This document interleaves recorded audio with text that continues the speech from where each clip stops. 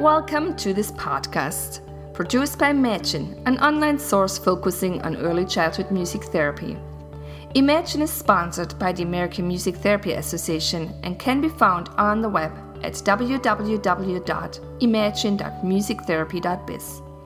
This podcast is entitled Practicing Music Therapy in the NICU, an interview with Kim Hawkins, and presented by Matt Logan.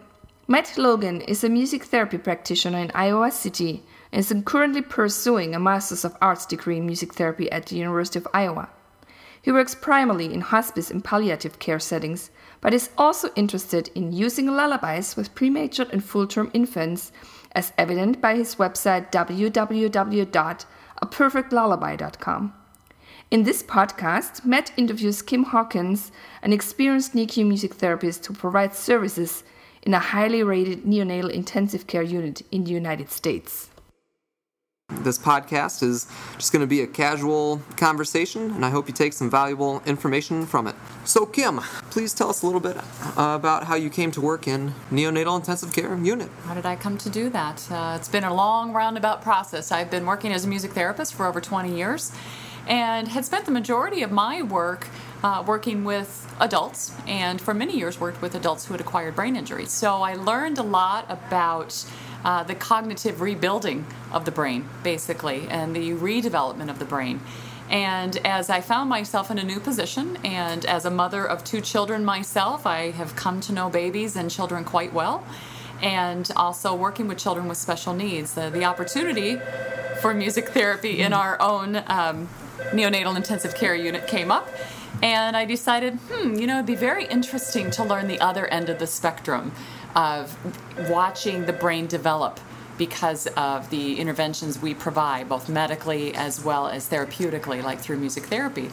So it was an interesting challenge for me to reapply or relearn that from cognitive redevelopment to instead supporting cognitive development from the very beginning. So I think what the impetus was finally for me was when I was working with children who are a little bit older, and many of the children have been diagnosed with ADHD, defiant disorder, and some other needs. And as I was talking with these young boys and explaining that I was going to be working in a NICU, several of them raised their hands and they said, I was a preemie.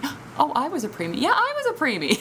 I realized what we've learned through our predecessors, like the work of Dr. Jane Stanley, who said a great reason why we are in the NICU to provide these early interventions is to prevent, or to what can we do to support families and the patients before the long term, when we see those long-term outcomes that could be such issues like ADHD or ODD and others. So that's been an interesting relearning process for me along the continuum. Okay. Can you give us an idea of what a modern NICU, that's a neonatal intensive care unit, give us an example of what that looks like and how it caters to the needs of its fragile patients? Sure.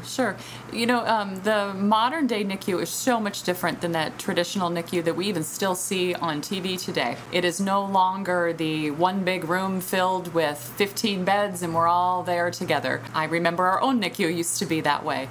What they have really done in many NICU renovations, including our own, which was renovated about 7 years ago now, is to really focus on what are the needs of the infant and the family, making it both family-centered care. What are we doing to make room for the families to be present at their child's bedside?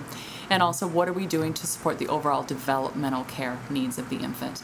So we look at everything from the environment. What is the lighting like? What are the noise levels like? What are we doing to control the noise that's in there? We look at the easy access to equipment for the staff so that we can cluster our care so that we don't have to be constantly interrupting the infant, but allowing them instead to have significant periods of sleep and of rest. So that begins to help you decide how you want to design your NICUs. Many NICUs are now, instead of this one large open room with multiple beds, might be what they call a pod area, where there are, say, 3 or 4 beds of an infant all in a smaller size room together. The care equipment is all right there for the infant, and the nurse's work area is actually outside the room. And that's very typical in many NICUs. Ours went another step beyond that, where the rooms are individualized. So many of our rooms in our own NICU are single rooms. The single room, again, has all the equipment necessarily available. We control the environment, the lighting, the noise, everything through whether it's the ceiling tiles to lessen the sound levels and the carpeted floors to do that, or lighting that includes backlighting rather than direct overhead lighting over the infant. And then we have doors that are able to swing open or slide open so that we can get equipment in and out, but we can also close those doors to completely contain that one infant in one room. And then the nurse's work area is outside the room, just right outside the room. Many NICUs, of course, we use paging systems, we use other electronic and technology means to alert the staff if the patient has a need. But again, we don't have to be all right there together at the same time too, perhaps disturbing that infant. The NICU still has a lot of the traditional equipment, whether it be the levels of ventilators that are needed, the jet ventilator, to the quiet ventilators, all the way to the very loud, noisy ECMO machines that may be present. Sure. So there's only certain levels that we can contain.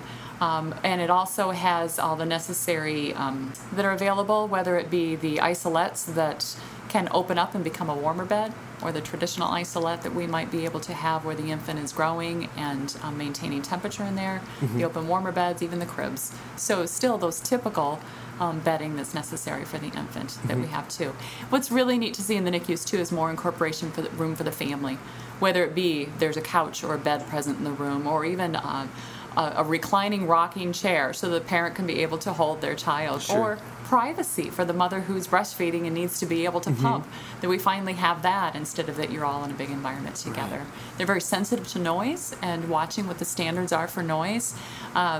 The latest standards are in a NICU for noise levels that we keep that noise under 45 decibels on an A-weighted scale, and that's extremely quiet.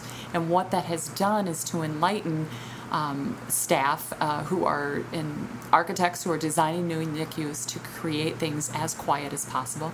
It's alerted our manufacturers so that the equipment they make, like the isolettes, are as quiet as possible. And it reminds us as staff members where our interactions lie to keep those our own noise levels as quiet as possible too. Sure. What prompted the changes in the layouts of NICUs? I think both, again, back to that family-centered care. Traditional NICUs before this current setting were often all about the staff and the baby, and there was no room for parents to be in there if they wanted to be with their child throughout the whole day and night. I know our own NICU used to be, we had one tiny little family waiting area. There really wasn't room for families to wait or to be a whole lot next to their infant in the NICU, and when the doctors came through for rounds, everybody had to leave. And that rounds might last from 2 to 4 hours, so even parents couldn't be present, even if it wasn't their infant in rounds. Now, NICUs have rooms where, again, they have chairs, they have beds, they have bathrooms even for the parents, and who can stay and can be an active member in the rounding together with the staff, can be an active member to support and be there for their child's care 24/7. It's a huge improvement in family-centered care, let alone, again, focusing on developmental care, because ultimately we want to support that neurobehavioral or the brain development of that infant. So what kind of environment are we doing to create that?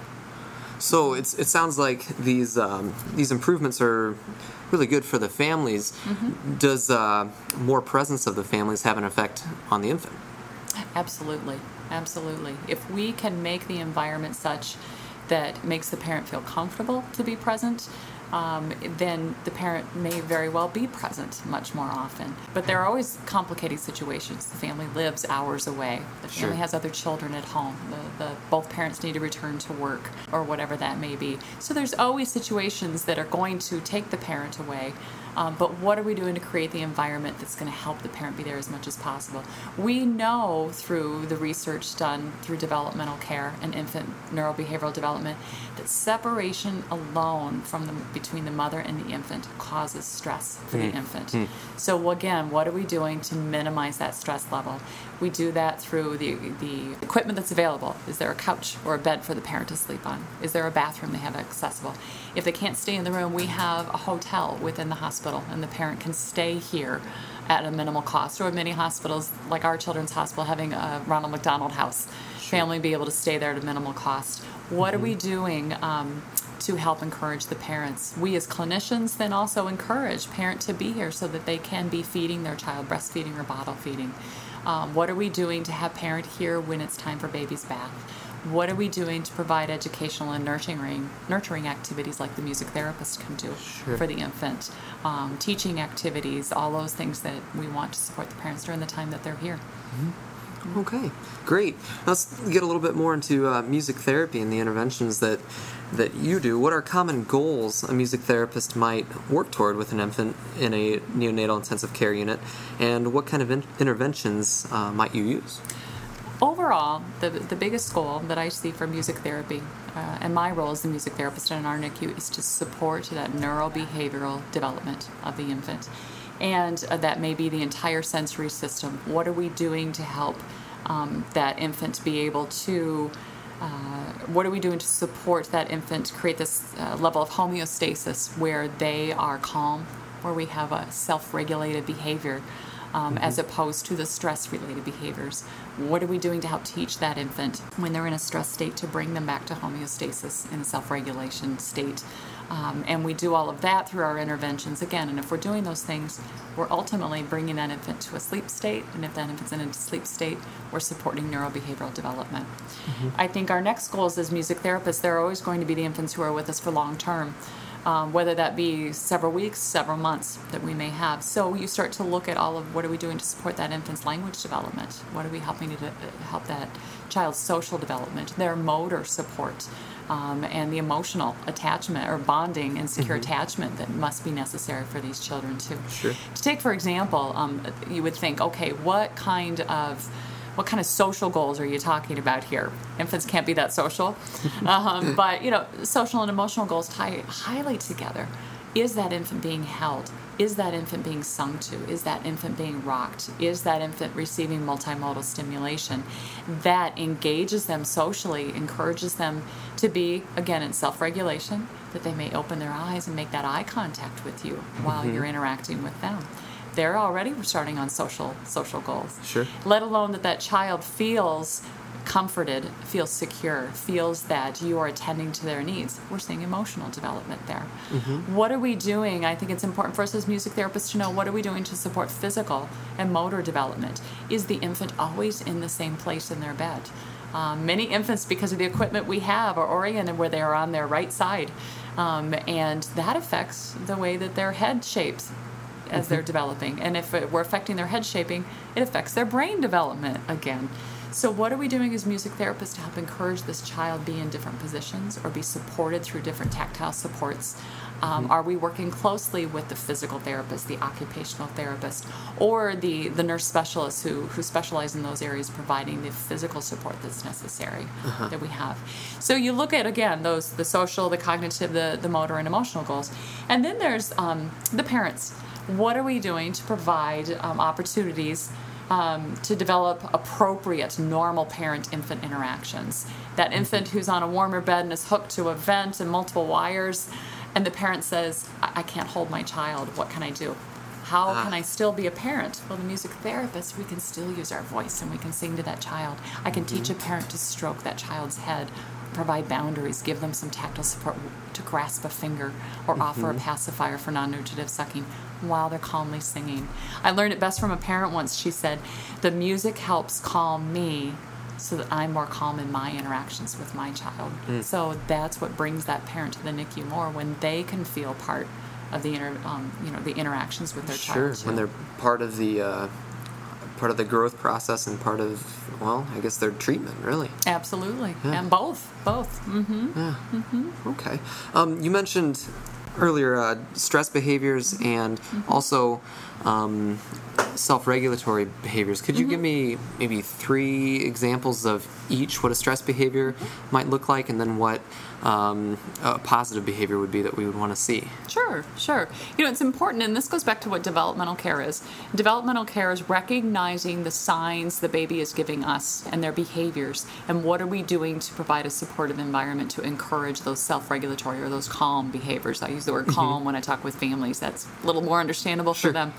And it goes back to a lot of the work that I follow is the work of Dr. Heidelise Sauls, who's done a lot of research and a lot of work together with her colleagues on understanding preterm infant behavior, which is so very different than the healthy newborn or the child or the adult. Although we can see a lot of those same behaviors, but we learn them from the premature infant. So what was developed was called the synactive theory for organizational development.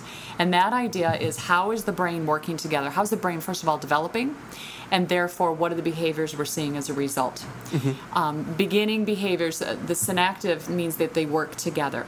So there are 4 primary areas of the brain and its development that we're looking at. And the first is the autonomic. It's easy to think about. That's the automatics, the oxygen levels, the heart rate, even the whole gut system, the visceral system. Those are all part of the autonomic system. So what are we looking at? Is the child's coloring well?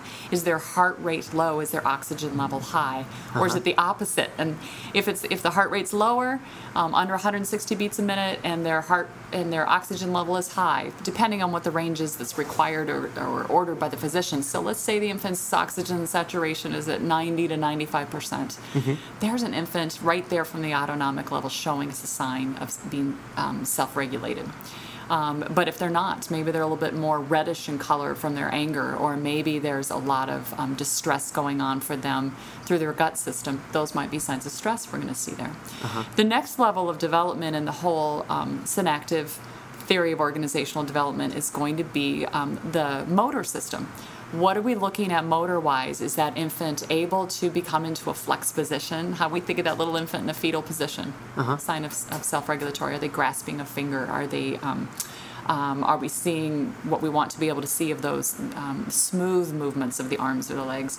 Or are we seeing stress behaviors? Is that infant giving the all-famous halt hand, as we call it? They literally are holding out their hand to say stop. Or are their legs up in the air? All signs of stress that there might be. The next layer that we're starting to look at then would be the state. What is their state? Are they sleeping? Are they quietly awake? Are they awake and agitated? And every one of those is a different state. And then within those, are they organized or are they disorganized? The baby who's crying and screaming is disorganized, therefore stressed. The baby who's in a nice deep sleep has regular respirations, a calm heart rate, the oxygen level, and they are not disturbed at that time, and we see that deep sleep state that's organized. And then finally, the fourth that connects together is that attention and behavior related. Is the child showing self-regulatory or calming signs? Might be that baby who's kind of raising their eyebrows up like, I'm curious about this sound, or they're maybe giving an ooh kind of look of their mouth. Or is the infant instead, are they having hiccups? Are they that might be a sign of stress there. Are they averting their eyes, not looking at you or closing you? That's probably one of my favorites. The nurses will say, oh, he's in there sleeping. And I go in and I watch that infant and, well, his eyes are closed. Yes, they are. But I'm seeing so many other signs of stress, and knowing that child's not sleeping because of, say, their high heart rate or the way that they're moving about and startling and twitching and these strong movements. And you wonder how much the child's eyes are closed because they're trying to close out the stimulation going on in their environment, as opposed to that they are really sleeping, in fact. So we have to be careful with eyes closed. That's often a stress behavior and not necessarily a I'm sleeping, therefore I'm calm behavior. So we look at those. So those are examples of behaviors to look for, but beyond the examples is to know that why and how they work together, how they synact, and therefore the theory of how the brain develops because that they work together. It sounds like observation is a really big part of this job. Like, you really have to know what to look for, and I would imagine, and in fact when I was doing some training with you in this field, the first thing we would go in and do is just watch for a few minutes and try to determine where is this infant at and what does this infant need right now. Absolutely. We have to make observation a huge part of our interventions. The observation before we apply the interventions, observing throughout the interventions, and even the time afterwards too. How long does that child able to maintain self-regulation because what the music therapist was just able to provide? Very important to spend time observing their behaviors. Okay, considering that these infants are in such a fragile state and they require so much observation, How do you deliver live music then in a way that doesn't increase stress, especially with such limits on decibel levels? Sure. Well, you touched it right there when you said live music. Isn't that the best? And we as music therapists really emphasize that, because you really, in the NICU, many NICUs choose which interventions with music do I want to provide. Do I want to provide recorded music interventions? Do I want to provide live music interventions? I think we have a lot more control with our voice when it comes to the noise level. No, I'm not here to perform the latest aria and a very with the crescendos that there may be as I'm running up the scales, but instead, what am I doing to create that calming environment? So, and then same with the recorded music that we must use. What are the volume levels that we want to be able to have that music at? So we need to follow those standards. If we know what the standards are for our NICU, then we know what the noise levels should be, and then we can translate that to where the music levels of noise shall be. So if you have, say, recorded music in your NICU, knowing what the noise standards are for your NICU. Like I said, the newest standards are 45 decibels and below for the newest or new and newly remodeled NICUs. NICUs like ours that were built before these standards are following these standards set like several years ago, where the maximum was 60 decibels on an A-weighted scale. And that's still quieter than conversational speech. So we have all our recorded music at a maximum level that would not go beyond that 60 decibels on the A-weighted scale. Same with the recorded or with the live voice. What am I doing to be directing my music and my voice to the infant's ear? Not just be present in the room or even have music present in the room, but what am I doing to direct that music at the infant's ears? Very, very necessary. And then we start to look at what the qualities are. Well, live music, of course, is best because it allows for changes in your volume, in the rhythm of what you're singing, the tempo, even the pitch inflection. Upward inflections are going to be more exciting for an infant. Those downward inflections are calming and soothing. Which one does this infant need? Again, we base it on their cues. What's the duration of time I'm going to sing for this child? It's going to lot be on their cues, but also what their gestational age is. A use of a live voice conveys emotion and language. And it can be combined together with your tactile, your hands providing support, visual and even vestibular stimulation, like our whole process of multimodal stimulation. And that's if you choose live. Very, very important. Well, music overall, what kind of music is going to be best, you might ask? As long as it's below 45 decibels, you could have AC/DC going on, as long as it's... Believe me, I've had some parents try. That was tried a couple of times. That's a really good point. It's important then to educate ourselves and our families and our staff as to what are the qualities in music that we're looking at. Not just the noise level, but what are the qualities. We want music that's calming, that's sedative. There are no sudden crescendos or diminuendos. We want smooth transitions. We want limited inflection of the music. We want limited timbre, limited harmony, and therefore a limited number of instrumentation in the music too. Or as I tell parents, you want to find music that has no sudden louds and softs or starts and stops. And the music that best classifies in that is lullaby music.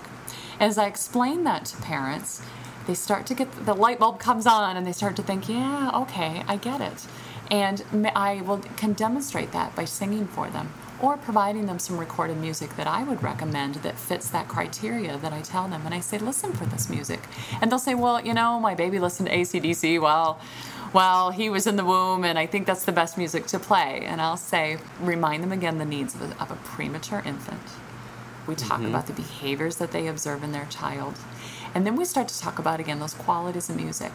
And I usually, again, give them the example. What music, as you listen to this, are there sudden louds and softs and starts and stops? And they'll say, oh, I get it with this music. And then they listen to their other song, whether it be their Mozart or their AC/DC or the Baby Einsteins that are very popular now, so that they can make the informed decision to say, you're right, this does not have a steady tempo.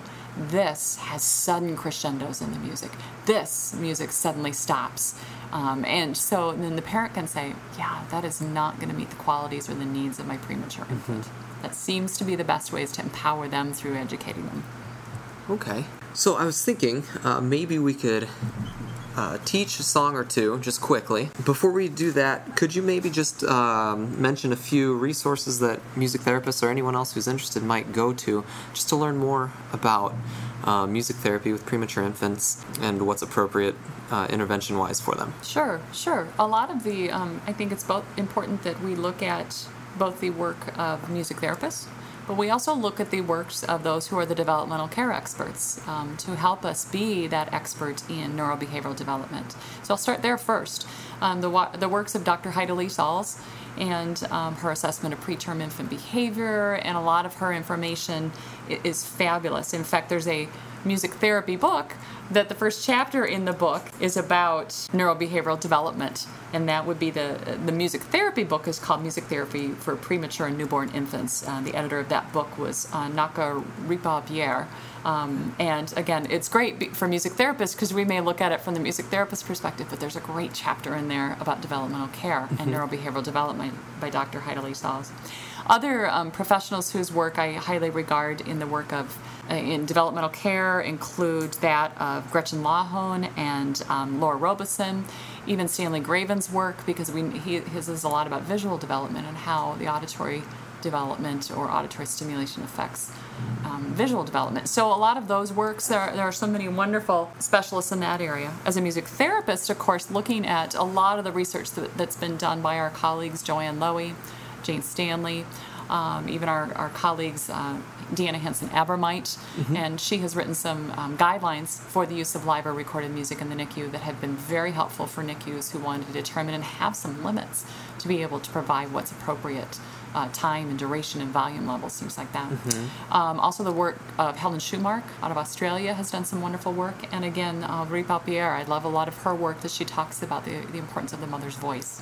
Okay. So those, I'm sure there are so many others too, but those are some of my favorite reference material. Great. Okay, so Kim, when you are up on the unit working with premature infants, what are some of your go-to songs? And then what seems to work best? I think what works best, of course, is going to be based on the infant's behavior. And I'm going to start my interventions with most infants with just a low level of stimulation, starting to hum to that infant. And I'm going to keep my my intervals very small as I'm working with that infant. And if that infant is responding positively, I'm going to transition perhaps into the lyrics with a song. So it might be, and also adding in tactile support or touch. So we might move from low stimulation to then moving into multi-sensory stimulation and doing that with live singing. Again, because I can vary my voice depending on the infant's behaviors. And we might move on from there into, if we're actually getting to hold the infant, so working on like multimodal stimulation, the whole progressive movement, providing tactile, auditory, visual, and vestibular stimulation for an infant. All the way to more developmental interventions for the infant who's older that we could provide too. So when I'm working with an infant who's very young, and I may work with infants as young as 29 weeks gestational age and at least 1 week old, I'm going to start really quietly again with that low stimulation, just the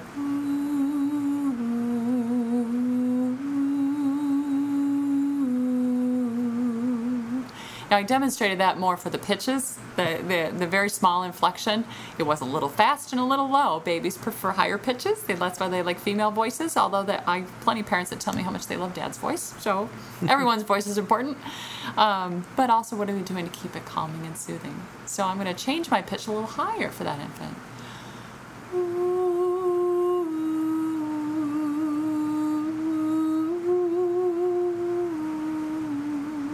And then I might move my way into actually singing. Oh baby,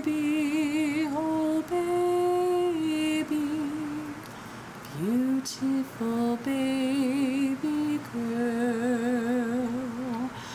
I have some of my own lullabies. That's just the start of a lullaby that I sing. And as well as standard lullabies that a parent can feel very calm.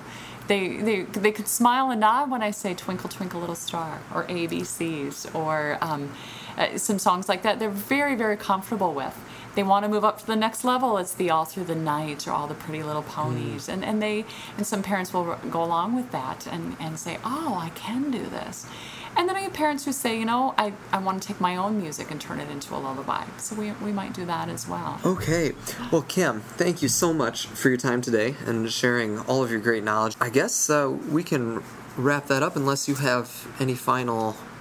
I think maybe one final comment would be that we have to work together with those in the NICU. They are the experts of knowing what the child's medical needs are and what the child's neurobehavioral needs are, and we are coming into that environment. So the music therapist, it's important to form those mentorships with those that we can learn from. Learning from I've had many nurses as my mentors and neonatologists as my mentors, music therapists who help me understand the practice of music therapy. So I think more than anything we want to establish those mentorships with our own profession, but those related professionals who can help us continue to work together and grow beautiful programs in the NICU.